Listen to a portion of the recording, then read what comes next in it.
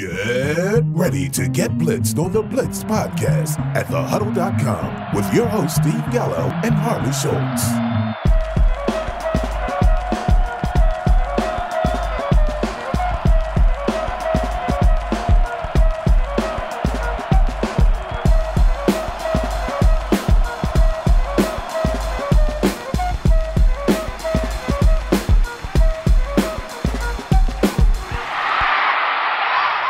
Welcome back to the Blitz podcast. I'm your host, Steve Gallo, joined by my trusty sidekick, as always, Harley Schultz. Harley, how are you faring, my man?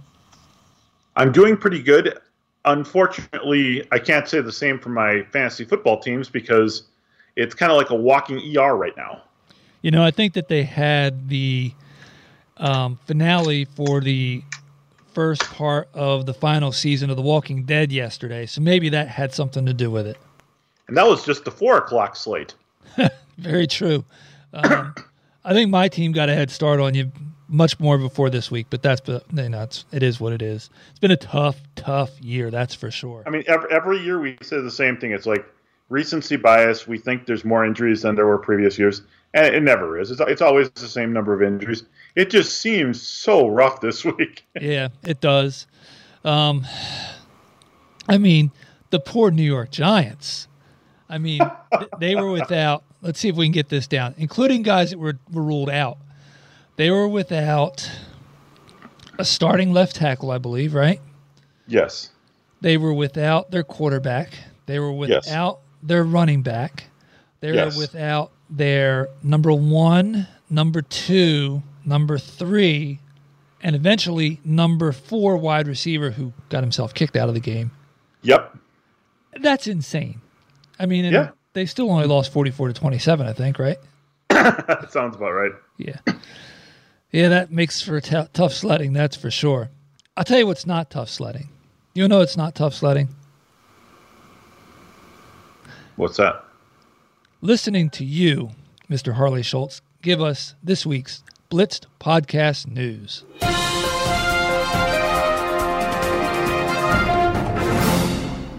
Thank you, Steve.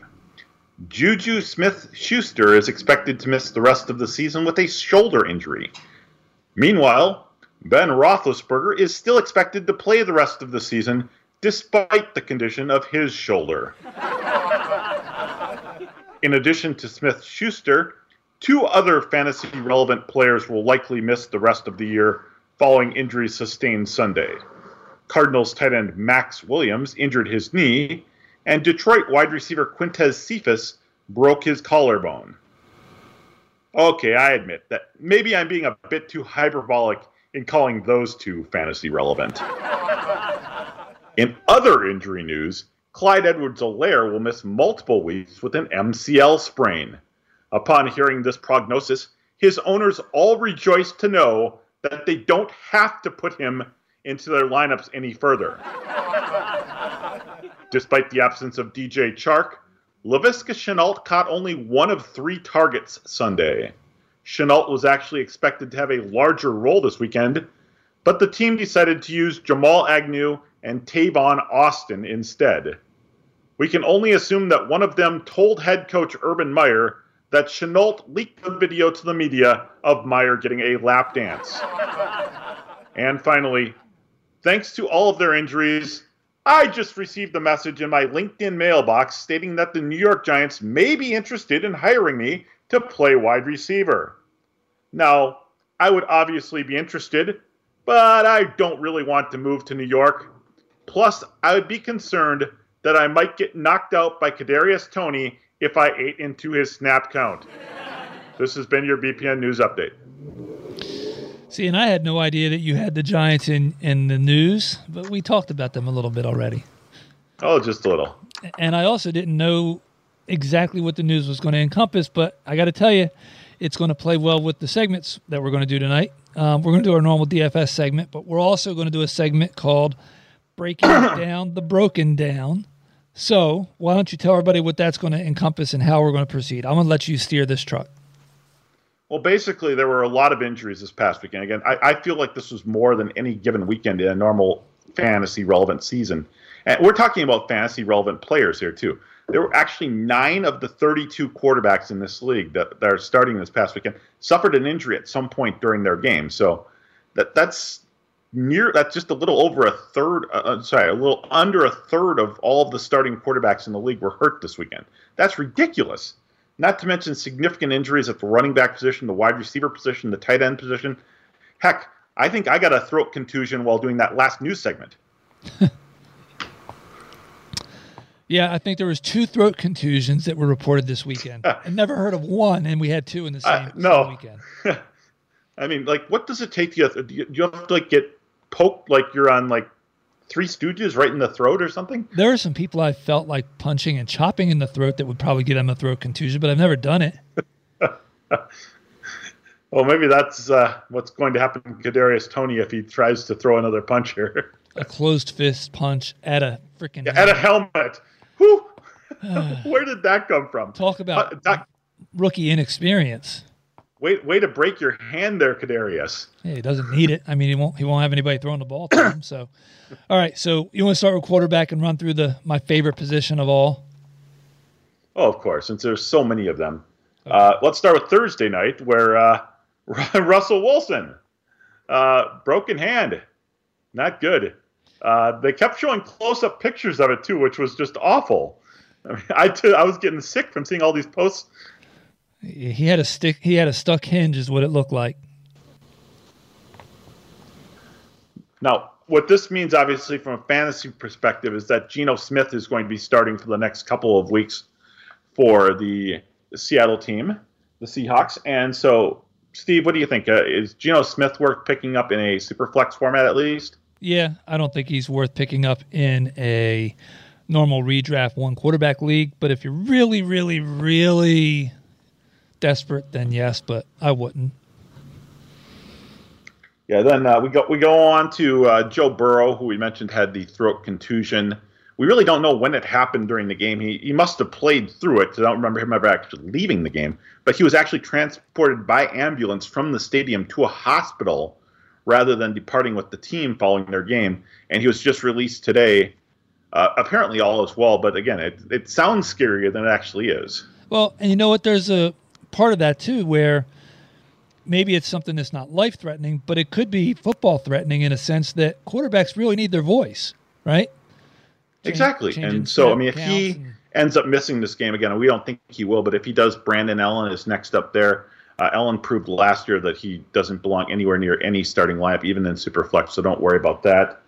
A bit of an interesting player who's hurt right now is Taysom Hill. He suffered a concussion.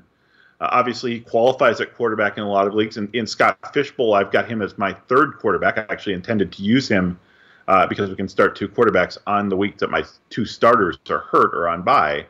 But now he's going to miss some time with concussion. But he isn't the only quarterback that suffered a concussion. Obviously, we talked a little bit about Daniel Jones, who looked like you kind of picture those cartoons where the guy would get hit with the mallet and all of a sudden you see the 3 little birdies floating around his head. Yep. That's how Daniel Jones looked walking off the field. He absolutely did. I didn't think he got his quote-unquote bell rung that badly until I saw him get up. Then you just realize. And I think it was a combination of 1, the hit, and then 2, when he got driven down to the ground, honestly. Yeah, and unfortunately in his case, he actually led the contact helmet to helmet into the defender. Yep. So you can't even really blame the defender for the hit there.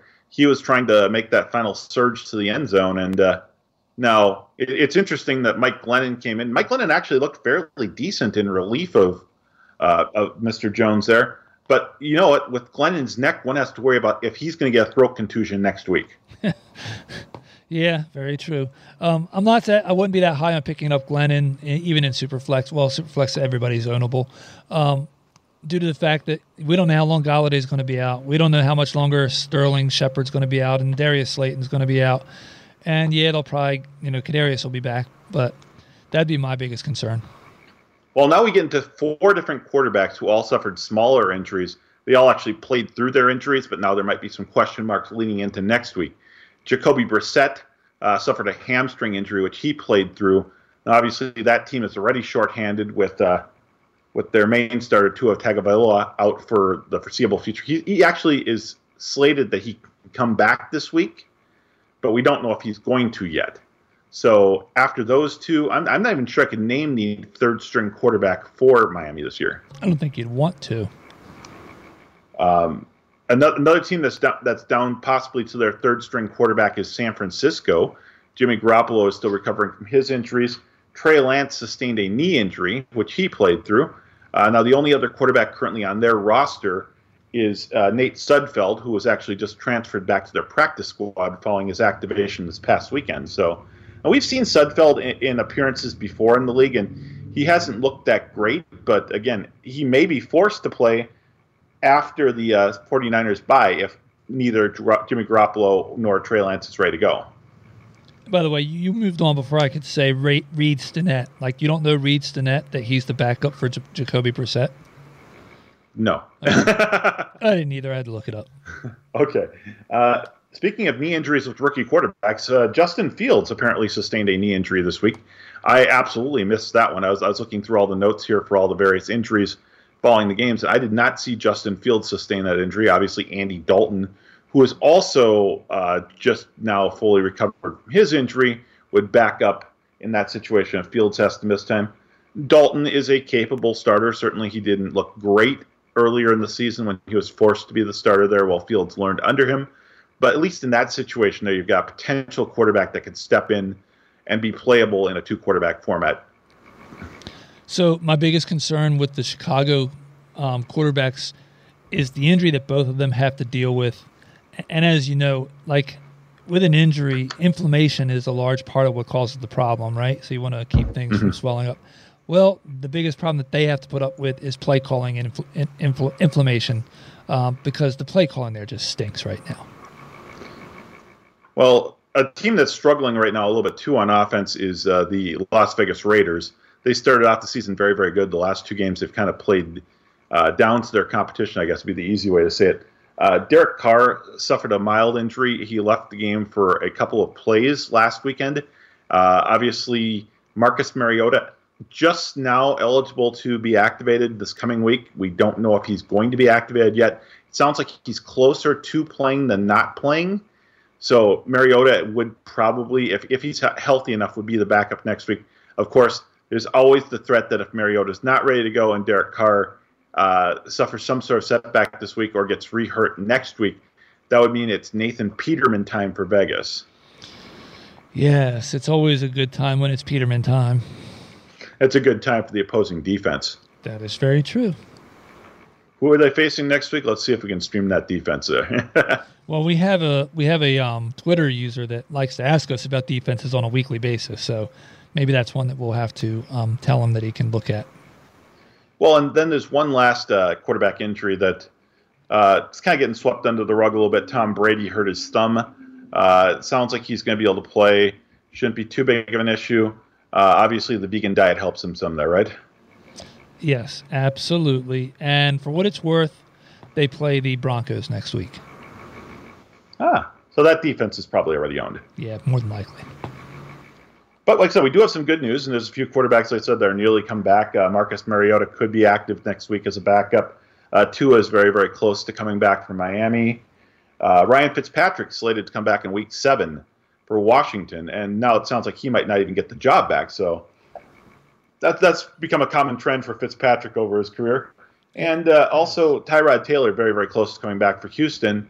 Although after the way Davis Mills played this week, maybe he won't get his job back either. Yeah, it doesn't matter. But yes, I know what you mean. That's a lot of quarterbacks to talk about, so let's roll on to running back. Yes. From the Seattle Seahawks game again, Chris Carson missed the game with neck injuries coming into the game. Neck injuries and running back does not sound like a good combination. No, not at all. And so, I mean, I got to wonder, is this something where we have to seriously be concerned that this could affect him all season? Yep, absolutely. I believe it's a herniated disc or something from a herniated disc is what I had read. And look, as somebody that's had fusion surgery and had, L4, L5, S1, which is your very lower back, I can only imagine what it's like playing in the NFL if you have a herniated or ruptured disc of some sort. So, yes, I'd be concerned if I was a Carson owner. Well, no, so this past week, Alex Collins played in his stead, did a pretty good job. They also have Rashad Penny there, as well as DJ Dallas. Are either of those secondary backs worth picking up for that situation, or is it just Collins' show? For the most part, Collins is the one that's going to have the value. If you've got a deep enough bench and you want to stash, I'd probably say Penny over DJ. If something were to happen to Collins, he'd probably be the one that would get the bulk of the carries at that point. You're going to talk about somebody a little bit. I'll hold off on a comment I was just going to make. That's okay. Next injury is probably the most major injury to come out of this past weekend. That's Saquon Barkley, yes. Turning his ankle on just a freak post-play situation, basically falling, being tackled, getting up, kind of walking away towards the sideline, trips over another guy's foot, then steps on his foot while he's going down. The ankle looked horrible on the sidelines. He was eventually carted to the locker room.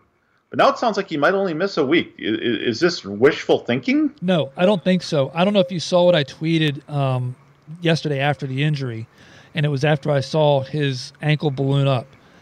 I can say this based on personal experience. Now, granted, I was probably 17 or 18 years old when this happened, but I rolled my ankle while playing sandlot football, so it's not like we were taped up or wearing cleats or anything like that, but I rolled my ankle, and I actually continued to play. It hurt like hell.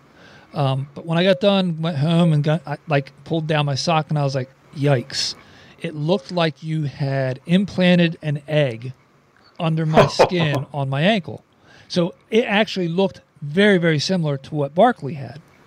What I can tell you is I had to pretty much just, stay off of it and rest as much as I could for the next week or two, but I didn't stay off it completely.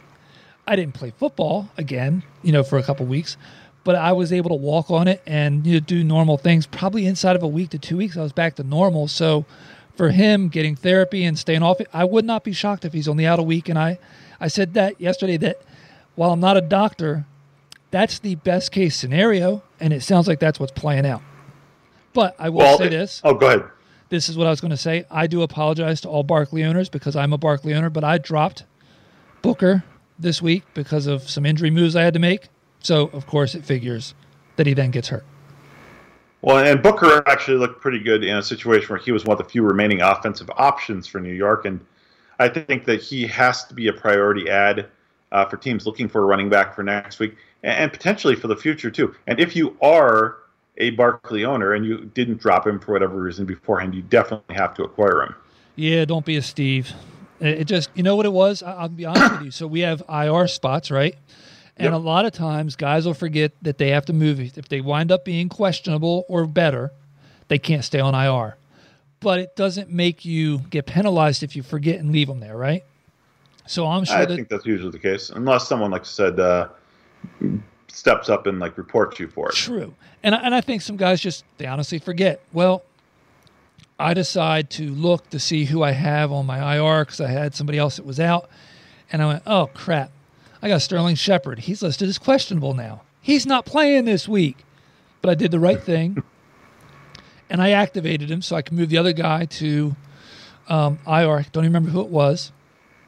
Then later that weekend, when Shepard wound up being out, I was able to move him to IR and then pick up another player. But I couldn't go back and pick up Booker because he has to go through waivers now. Well, it's interesting you recounted a little bit of a story of something that happened to you in your youth in regard to Barkley's injury. I will recount a little bit of something about a story from my youth, an injury I sustained, which was to my MCL. And that's the injury sustained by Mr. Clyde Edwards-Helaire. Now, I was out of action for about 6 months. That was also 30-plus years ago. Nowadays, that injury is by far the least of the knee injuries that one can sustain. But it still sounds like Helaire is going to miss at least 3 weeks. And like I mentioned in the news, I think a lot of owners, he had started to perform better the last couple of weeks. But he was one of those guys that because of his name and because he played for the Chiefs, you felt compelled to start him. And you get to the point where you just don't really want to anymore. Yep. Yeah, it's kind of called getting bailed out, basically. Yeah. And unfortunately, I think a lot of people that owned Helaire own Darrell Williams already. Darrell Williams is going to be the primary goal line back there. He's going to probably carry the ball the most part between the 20s. And the passing down back there is going to be former Viking Jerick McKinnon, who has a history of getting hurt himself. So if I wanted to own one of the two of them, I would want to own Williams, who at the very least will get all the goal line work. Yeah, I actually like adding McKinnon, though. I think that there could be some value there. And look, running backs fall like flies, so it's not going to hurt to know that they've got somebody that they're already using him some. So he wouldn't be a bad consolation prize if you needed to add somebody. Well, another running back we got some good news on today is Damian Harris. He left the game briefly with a rib injury this past weekend, and of course, the New England Patriots had Ramondre Stevenson active. He played some. He looked really, really bad. So I'm sure that New England is hoping that Harris will be ready to go for this coming week. Now, in that case Harris has looked fairly good so far this year. He did have the one fumble, and I was a little concerned that was going to rear its ugly head, the doghouse of Bill Belichick. But he gets no passing down work whatsoever. That's all Brandon Bolden right now. Brandon Bolden is the James White role. If he's not owned in your league, you need to pick up Brandon Bolden now, because if for whatever reason Damian Harris's rib injury proves to be more than pain tolerance will let him play through, Bolden will not only get the passing down work, he's also going to be the primary ball carrier, because I just don't think Belichick trusts Stevenson yet. I don't disagree with that, quite honestly. I don't. We had a couple of more minor injuries. Ezekiel Elliott fell on his keister and left the game for a couple of plays. More funny than anything else. You see him laughing on the sidelines afterwards. So I don't think that really was more of a pain to anything other than his pride. And we just found out. Real quick, a Pro Football Doc on Twitter, actually, I think it was him, said he thought that he was more hurt than injured. And I think that sums that up perfectly. It was like he landed a little more on his hip, and it probably was a stinger of sorts and just was like, ouch. But nothing that he wasn't able to work out and get back in there and score a touchdown right afterwards, basically. Well, I can't talk to what's inside the pylons in today's NFL, but obviously there's some wires in there, and there's part of the camera that goes inside of there now for shooting the goal line cam spots there. So he may have just landed on something hard, and part of his posterior did also hit the to-go stripe there, too, on the sideline, which is a hard plastic material. I know that for a fact. Right. So between the two of them, it's probably just like a stinger to the butt, and it's more of a pride thing for him than anything else, but obviously he came back in, played well the rest of the way. Shouldn't be an issue going forward. One injury we just learned of today, not really an injury per se, but Samaje Perine, who filled in fairly well for Joe Mixon, who is still recovering from his own injury, got put on the COVID list today. Now, so apparently came down with COVID between 7 o'clock yesterday and this morning. Yeah, sounds fishy, doesn't it? That sounds really, really fishy on a day that they weren't sure that Joe Mixon was going to play. Exactly. And then, it's like, hey, what's that? What about that running back room? Where were they on, where were they travel-wise? Who was close contacts? So if for whatever reason, if Mixon is still limited next week and Perine does not get cleared, the next man up is Chris Evans. He's looked decent in the preseason. He's more of a pass-catching back than a rushing back, but he certainly can have a role there. I mean, even previous years, we've seen a split of pass-catching and run-catching and rushing backs there when Gio Bernard was alongside Joe Mixon. So if for whatever reason Perine can't play, I think that there's a role for Chris Evans this week from a PPR standpoint. I would agree with you on that, and I think that this week, anybody that started Joe Mixon, they were playing with fire. They're probably like, yeah, look what he got. He got a touchdown. Yeah, you know what? You played him, and you got his ceiling this week. So just count your blessings on that. I think he'll be fine going forward, though. But, yeah, you're right. I think that Evans still does have some PPR appeal as it takes maybe another game or two before we see Mixon back to full duty. Well, fortunately, much like at the quarterback position, we are getting a couple of running backs coming back this week. Both Delvin Cook and Christian McCaffrey will be back for their matchup against each other. It'll be interesting to see how much both of them play in their first game back, but it sounds like both of them were very close to playing this week, and they both were decided to be held out for one more week just to make sure they're fully good to go. I know DraftKings and FanDuel have already given both of them ridiculously high prices, so that we may talk about that a little bit later. But, yeah, both of those guys are good to go for this week. Neither one, like I said, I think is going to have a full complement of touches. I would agree with that. I'd look. I'm still going to wind up having to start Christian McCaffrey more than likely because he's better than what the options that you're plugging in. Probably the same with Dalvin Cook if you don't have Madison backing him up. So, but yeah, if you can afford to wait, I'd wait. Well, now there are fewer injuries at the wide receiver position this week, but as we mentioned, at least one of them, Quintez Cephas, is likely to put him out for the year. The same with Juju Smith-Schuster. They're both done for the year thanks to the upper body injuries.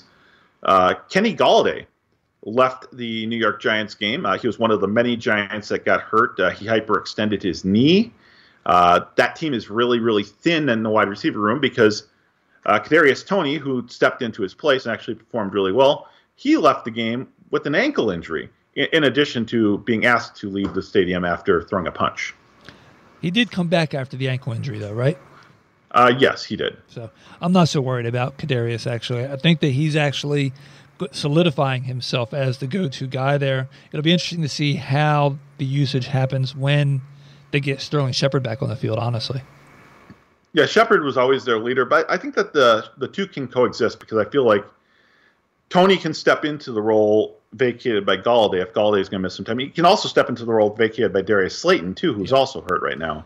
And more so than Sterling, who likes to line up in the slot more so. And we know game script's going to be in their favor more often than not. A guy who just returned from injury is injured once again, and that's Curtis Samuel for Washington. Re-injured his groin.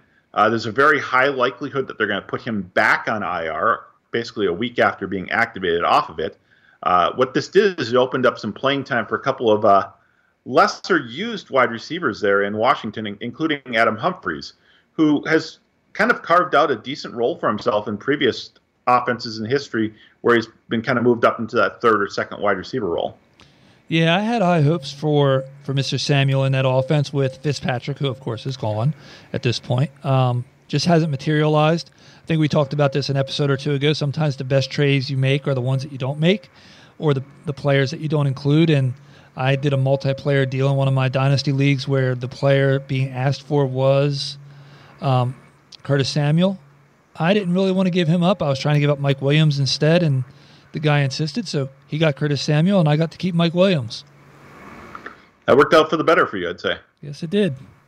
Diami Brown also is hurt right now there, so they're kind of shorthanded a little bit. Now, DeAndre Carter looked pretty decent this past week as well. So they've got some possibilities to fill in there, but again, we don't know if that offense is strong enough to support more than two fantasy-relevant receiving threats anyways. And you always got to wonder if one of those two fantasy-relevant receiving threats is going to be one of their running backs, either Gibson or McKissick. Yeah, I was just going to say, to me, that's a benefit for McLaren and the running backs, honestly. We had Tyreek Hill briefly leave the game yesterday evening with a knee injury. Sounds like that is nothing to write home about. He's going to be ready to go for next week. More of a minor thing than anything else. So good to go for Tyreek Hill into next week. But it is notable, obviously, since he is one of the top 3 or 4 wide receivers in football. One wide receiver that we would consider to be a top 10 wide receiver in most formats missed this past week due to personal reasons. That's Calvin Ridley. Do we know anything yet about what those personal reasons were? I do not. And you know what? I honestly was made a comment about this to my wife earlier yesterday. I was like, I don't know that I've ever seen so many guys out for personal reasons. Lane Johnson was out this week, and I think last week for personal reasons. You have Ridley. There was another 1 or 2 guys. I can't remember who they were now, but I remember hearing at least 3 people over the past couple of weeks that have been out for personal reasons, and that's just odd. She says, do you think it's COVID? I said, it could be. I don't know. It's odd. Well, and that's the question mark, too, then. Is this how the NFL is going to handle COVID-related absences? Because obviously some players might not want to make it known that they're vaxxed or unvaxxed. So it's like they're just going to put themselves down as being out for personal reasons. And can we then assume then, if that's what it comes down to, is it wrong to start making that assumption? I think it's probably wrong to make that assumption. There's a lot of different reasons. It could be personal stuff that they're out for, but just it seems odd. It's a correlation that should be easy to get to, but it's one I wouldn't want to make. Well, fortunately for the wide receiver room, we do have 4 wide receivers all slated to come back very shortly. With the loss of Cephas, obviously Detroit is happy to know that Tyrell Williams, who's been dealing with a concussion for the last couple of weeks, is very close to returning. It's unknown if he'll return this week, but he should be back by the following week. Jarvis Landry, also very close for Cleveland. They need some help in their wide receiver room. Odell Beckham has not done a whole lot yet this year. Michael Gallup about to come back for Dallas shortly here. That should certainly help them, because I know they're dealing with some minor injuries to Amari Cooper, who's kind of playing a decoy role the last couple of weeks. And then we're watching right now the Baltimore Ravens and the Indianapolis Colts. Baltimore, who's been shorthanded on wide receiver position for probably about 5 or 6 years, are slated to get back Rashad Bateman. Bateman actually, they thought he might play this week, but they decided to give him one more week off. He will play next week for Baltimore, and that's going to be a huge blow. No, that's going to be a huge plus for their offense. Yep, I agree. Finally, there were 2 injuries at the tight end position of significance this week. Max Williams, as I mentioned in the news, knee injury. He is all but done for the season. Took a guy who was starting to blossom into a decent role player in an Arizona offense, so is certainly going to be pass heavy all season. They really don't have a backup worth much of anything there, so I'm not even really following that closely. Don't they have Ricky Seals-Jones? Oh, no, wait a minute. Dan Ar- They don't. No. Okay. And then lastly, Travis Kelce left the game last night with a neck stinger from a hit. Again, much like Tyreek Hill, it sounds like a small injury. He should be fine. He'll probably take a couple days of rest this week during practice, but he should be back out there for next week's games. And you might as well, it didn't happen this week, but you might as well mention Logan Thomas, who's out right now, and Ricky Seals Jr. seemed to fill in nicely. Yeah, we might talk about him a little bit later in DFS. I don't know. That's possible. That's very possible. All right, so... Well, in addition to all these injuries, not to segue too far away from all the injury problems we've had this week, but we get some fun this week because we got 4 teams on bye, and then next week we've got 6 more on bye. Yeah, bye is always fun. Here's what I'm going to say before we move into DFS, and that's where we're going to move. Early in the season, your buys shouldn't be difficult to cover because it's early enough that you shouldn't have too many people injured. That's what you made. That's why you drafted your depth, right? It's those later buys where you really have to plan and look and coordinate because you don't expect to have that stuff there. But who knows how that looks this year, quite honestly. And we're going to have teams that are all the way, their buys don't happen until the playoffs. And there's teams, too, that have been carrying guys on their active roster that have been hurt throughout the season, guys like Michael Thomas.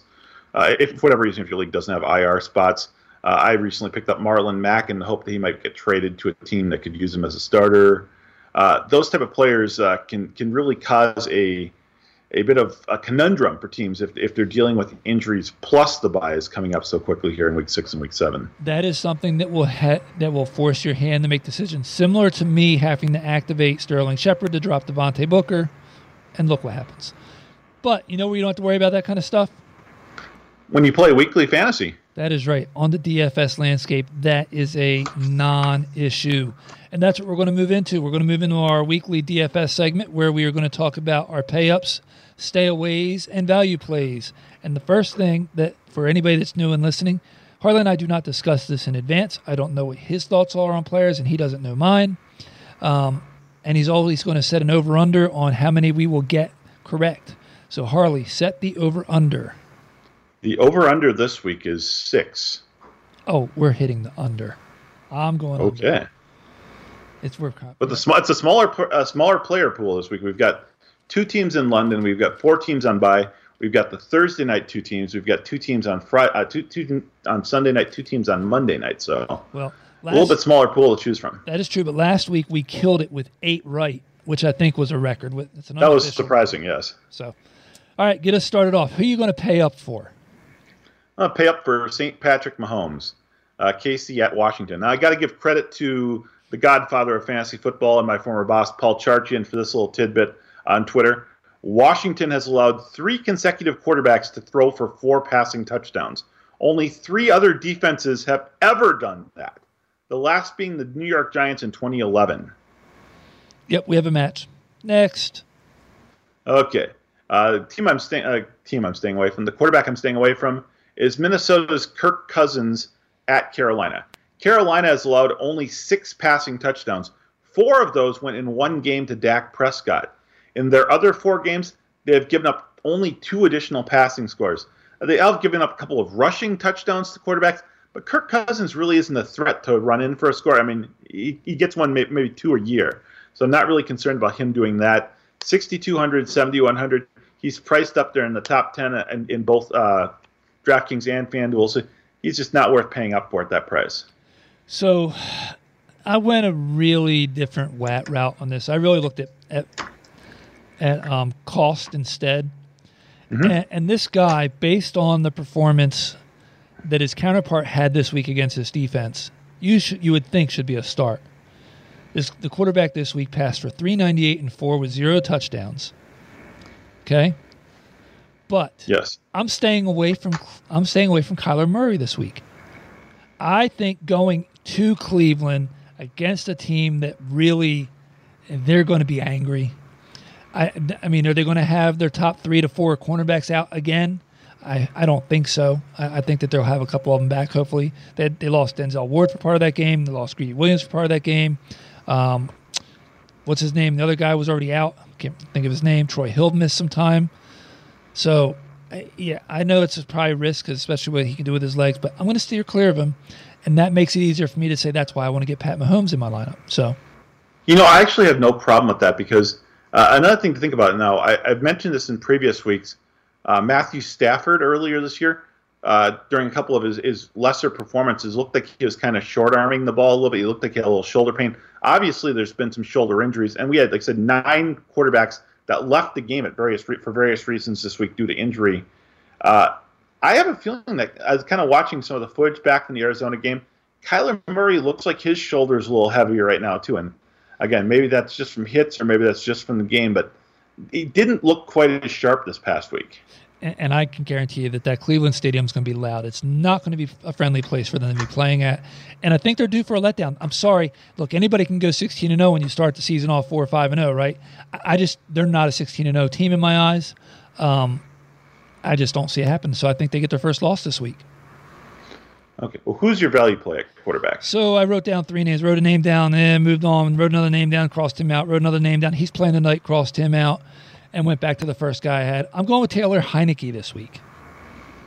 Okay, we don't have a match, but I actually had Taylor Heineke written down until I decided to just go completely scorched earth here this week. Take a guess at who I'm playing as my value play. Oh, you are playing Mike Glennon as your value play. Oh, God, I didn't go that scorched earth. Okay, I had Mac Jones written down, so if you go Mac Jones, I'm going to be a little – but go ahead, who? No, I'm going with the guy we talked a little bit about earlier, and that's Davis Mills. Okay. Miami at Tampa Bay. I'm sorry, not Miami at Tampa Bay. It's Houston. At Indy. In Indy, who we're watching right now on TV on Monday Night Football against the Baltimore Ravens. Indy has allowed, going into tonight's game, 11 passing touchdowns during the first 4 weeks. Davis looked like he had some moxie under his belt last week with that game against New England. He did what rookie quarterbacks aren't supposed to do. He actually looked decent against Bill Belichick defense, and he did it despite not having any production at all from his top receiver. Yeah, I understand it. I think it's a little bit risky. I wouldn't. Oh, it's very risky. It's totally risky. And you have Carr. He doesn't have a great matchup. He's a few $100 more. Carson Wentz in this game, too, he's going to be the reverse play in that one going against Houston. Wentz was the other name I wrote down that I crossed off. Mm-hmm. I think he's slightly safer than Mills. A couple $100 more, but... Either way, I mean, if you don't go with Patrick Mahomes, we just listed several players in the bargain basement of quarterbacks this week on a shorter pool of players, yep. Any of whom could be thrown in there if you want to spend big at wide receiver and running back this week. You got Teddy 2 TD in there. Baker Mayfield's under $6,000 also. So, yeah. All right, 1 match out of 3 so far. Take us over. Doesn't bode well for the over. No, that's why I took the under. Take us over to the running back landscape. What do we got? I think we're going to match on this running back one here to pay to play. That's going to be Austin Eckler at Baltimore. Looking at the numbers here, he's topped 100 total yards in 4 straight games with a total of 6 touchdowns over that span and an average of 6 receptions per game over that span. Now, multiple running backs have already done damage against Baltimore, particularly doing damage through the air. And we witnessed earlier today, while recording here, Jonathan Taylor catch a long pass and go the distance for a touchdown against Baltimore too. So there's yardage to be gained through the air. That's obviously Eckler's specialty. This year he's proving to also be a decent goal line back. I love him this week, and his price tag is really cheap for a pay-to-play guy. So we do match. But, and I swear, getting old stinks. I saw it on Twitter. I wish I knew who to attribute it to. Eckler scored, 40-some-odd points this weekend? Mm-hmm.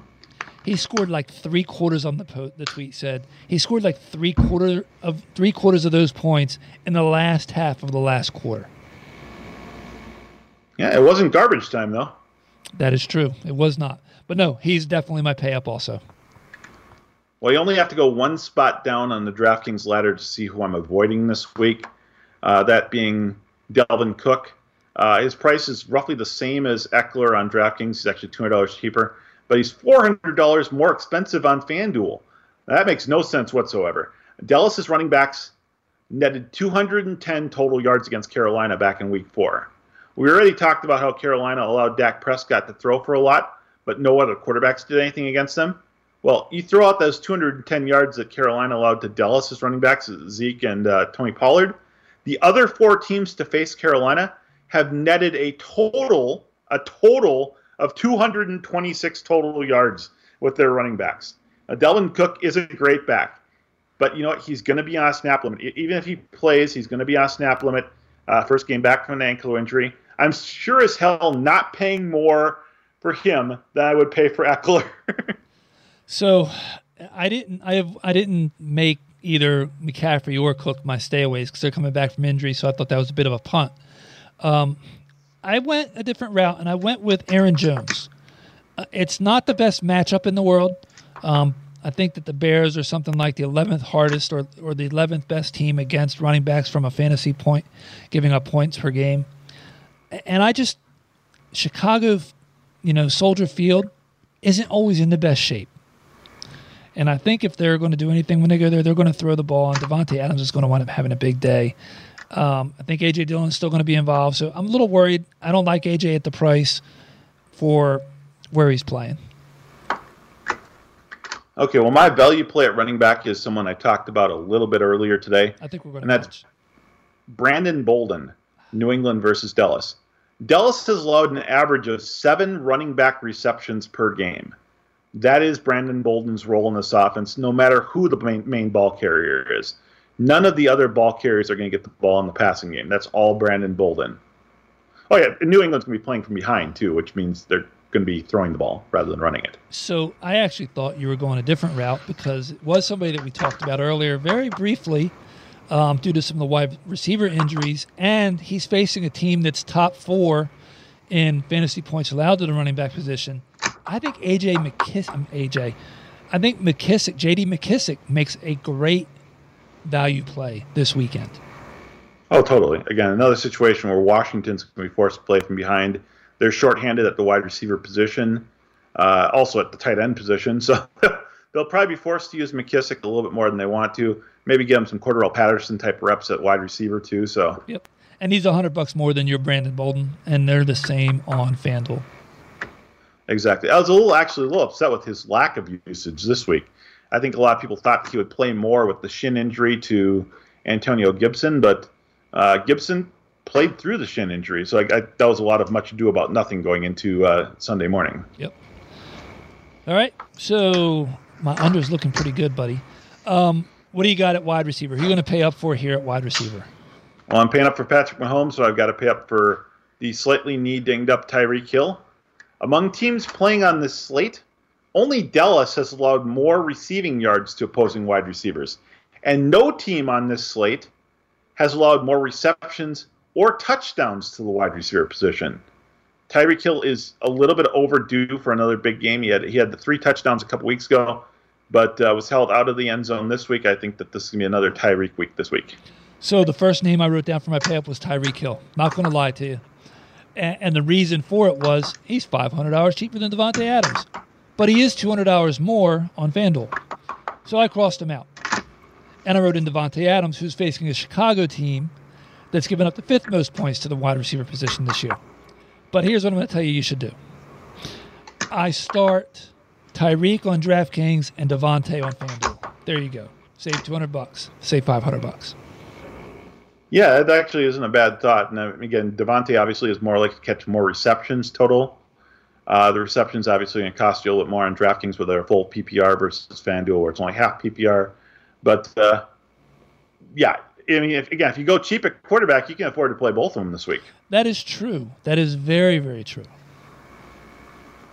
Okay, well, we don't have to travel very, very far to get to my stay-away play. Me either. Which is Mike Williams at Baltimore. Mike Williams is now priced as the wide receiver 1 for Los Angeles. Yeah, I'm not 100% sold that he is that yet. But you know what? You can't argue. He's put up huge numbers this season. This week he's facing a Baltimore pass defense that has allowed a total of 9 catches and 115 yards to opposing wide receiver 1s. That's not per game. That's for the season going into tonight's game. 9 catches, 115 yards to opposing wide receiver number 1s.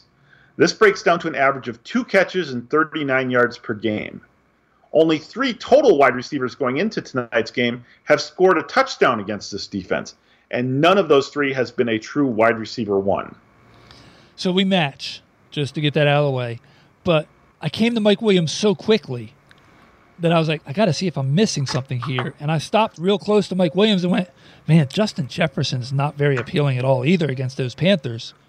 But, and I wrote him down, but I crossed him off. I went back to Mike Williams. But I think that you can go either way and just get them both, keep both those guys out of your lineup. And again, I thought about Jefferson too, but then I ultimately came down to the fact that, again, it's not just my Minnesota fandom, but I feel like there's more talent, physical talent in Justin Jefferson than there is in Mike Williams. Like I feel like obviously, I mean, Jefferson's only in his second year, but I feel like he's proven more in his year plus than Mike Williams has in his 4+ years in the league. So. I would say that was part of my thought process was which one is the safer play, and I think Jefferson's the safer play.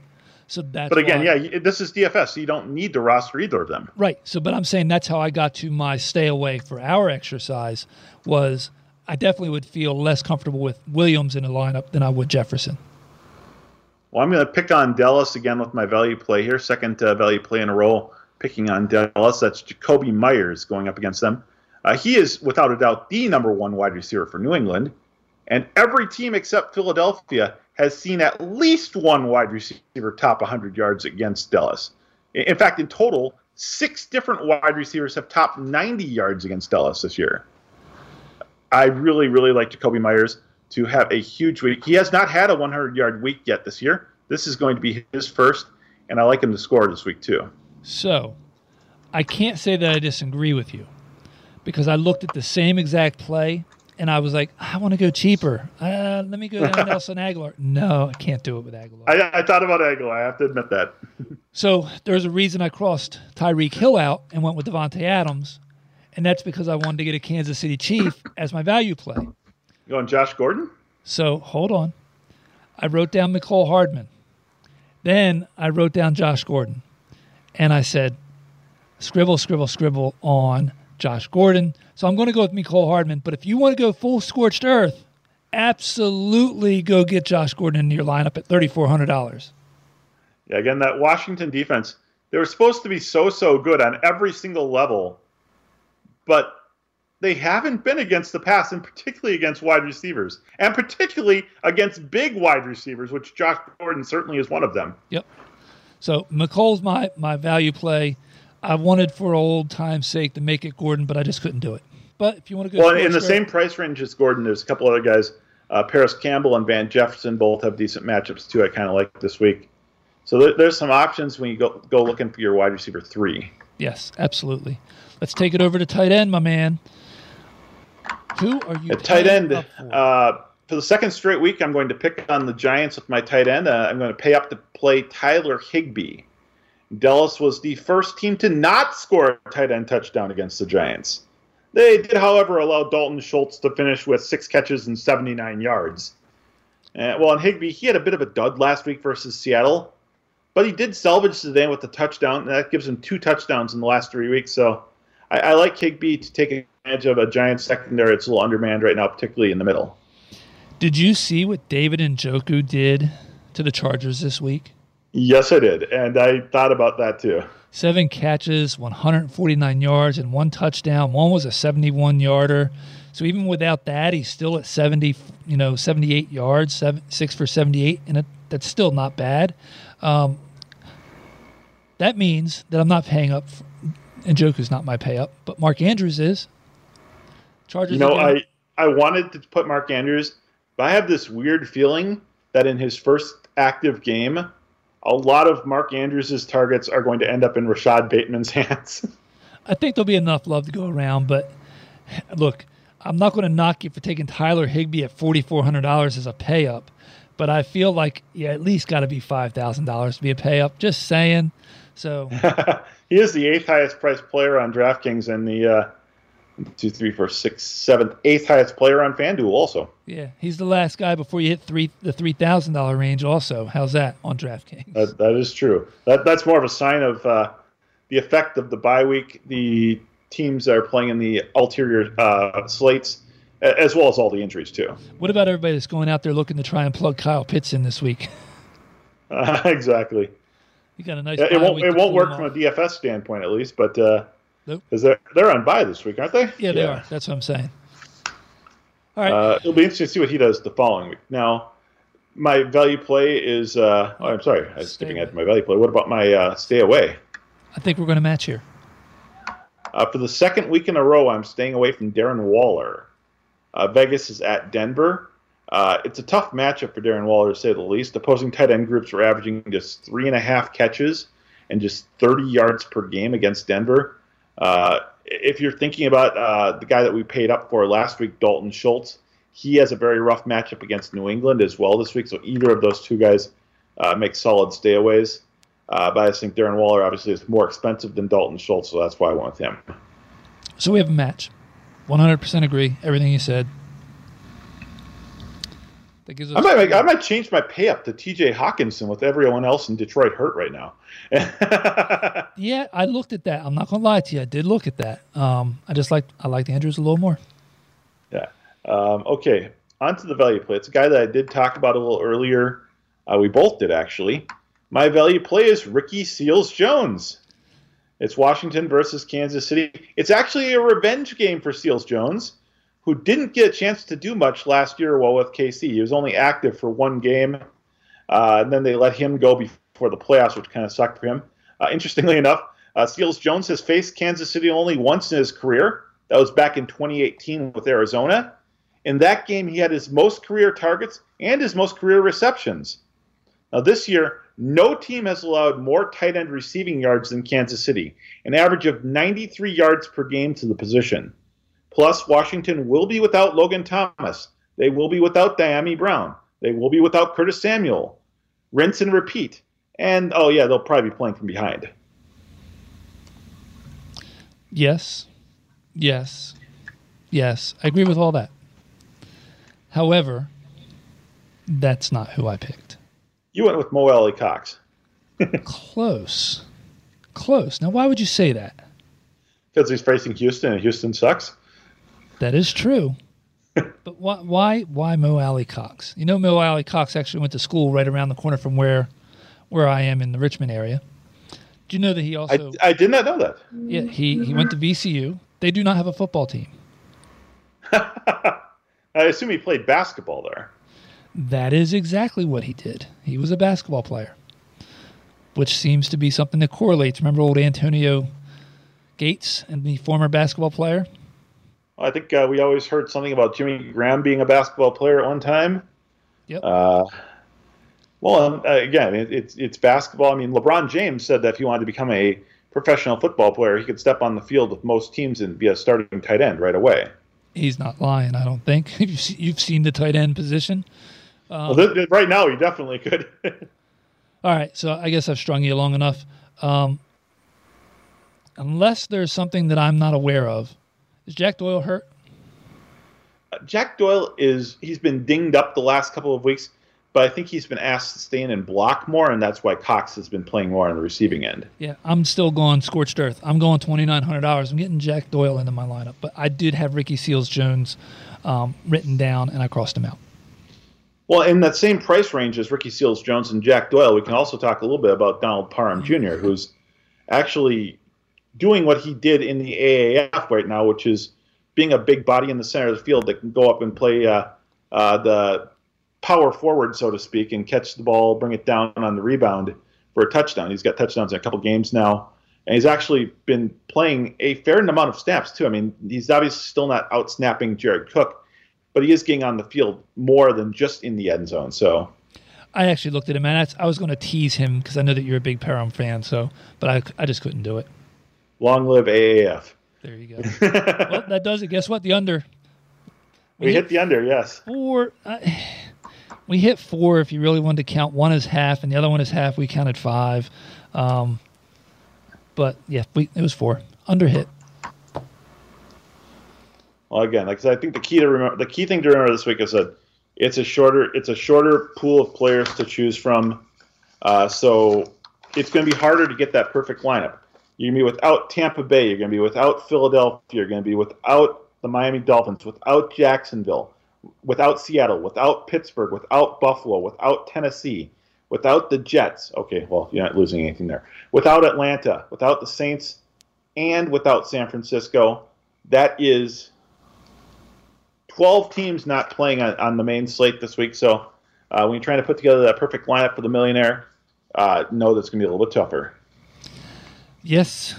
That's where your player ownership's going to come in, and taking those one-off guys that nobody else is looking at, like Josh Gordon possibly, could pay off. Davis Mills, baby. Davis Mills. You're a braver man than I am, sir. Either that or I'm just more of a degenerate. That's possible too. But I'll tell you what. Quite likely. I'll tell you what'll make it easier to do. Raise a glass and give yourself a little drink, and you'll be okay.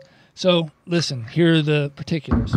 Follow Harley and his drunk self on Twitter at Nuclear Harley. He holds his liquor well. You can follow me at Steve Gallo NFL, or you can mosey on over to the bar known as thehuddle.com, pay up, pull your wallet out, save the tip that you would have given the bartender instead and give it to us, and get all kinds of wonderful content that comes with the package that'll help bring you a championship. And then the last thing that I'll say is the same thing I say every week. If you're going to get blitzed responsibly. Cheers.